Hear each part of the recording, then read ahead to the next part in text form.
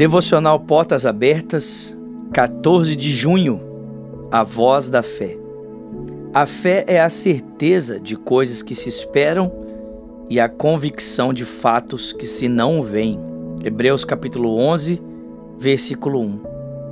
Pela fé você, assim como Noé, Abraão e Moisés, pode fazer grandes coisas pelo poder de Deus e para a glória dele.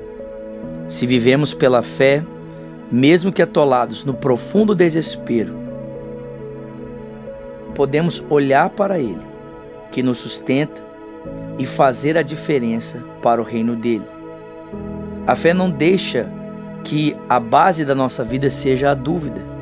Se duvidamos, certamente conheceremos o fracasso, mas quando temos fé, temos a certeza de que algo é verdade, sem exigirmos provas que o asseguram.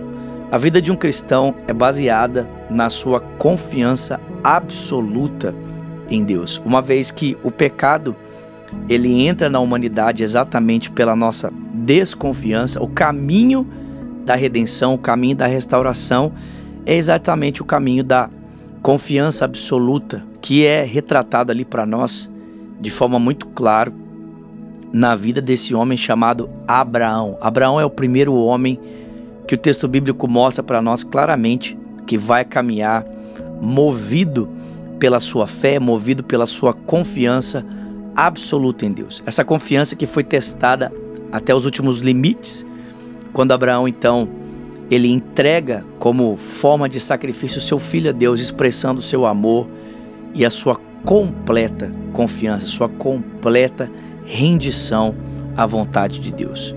Eu oro para que nesse dia, tanto eu como você, sejamos movidos única e exclusivamente também pela nossa confiança em Deus. E que essa confiança possa nos conduzir a esse lugar de um amor tão absoluto, tão entregue a Deus, que como Abraão, nós não tenhamos medo e nenhum tipo de insegurança de darmos tudo a Ele, de entregarmos tudo a Ele como prova do nosso amor e da nossa verdadeira confiança.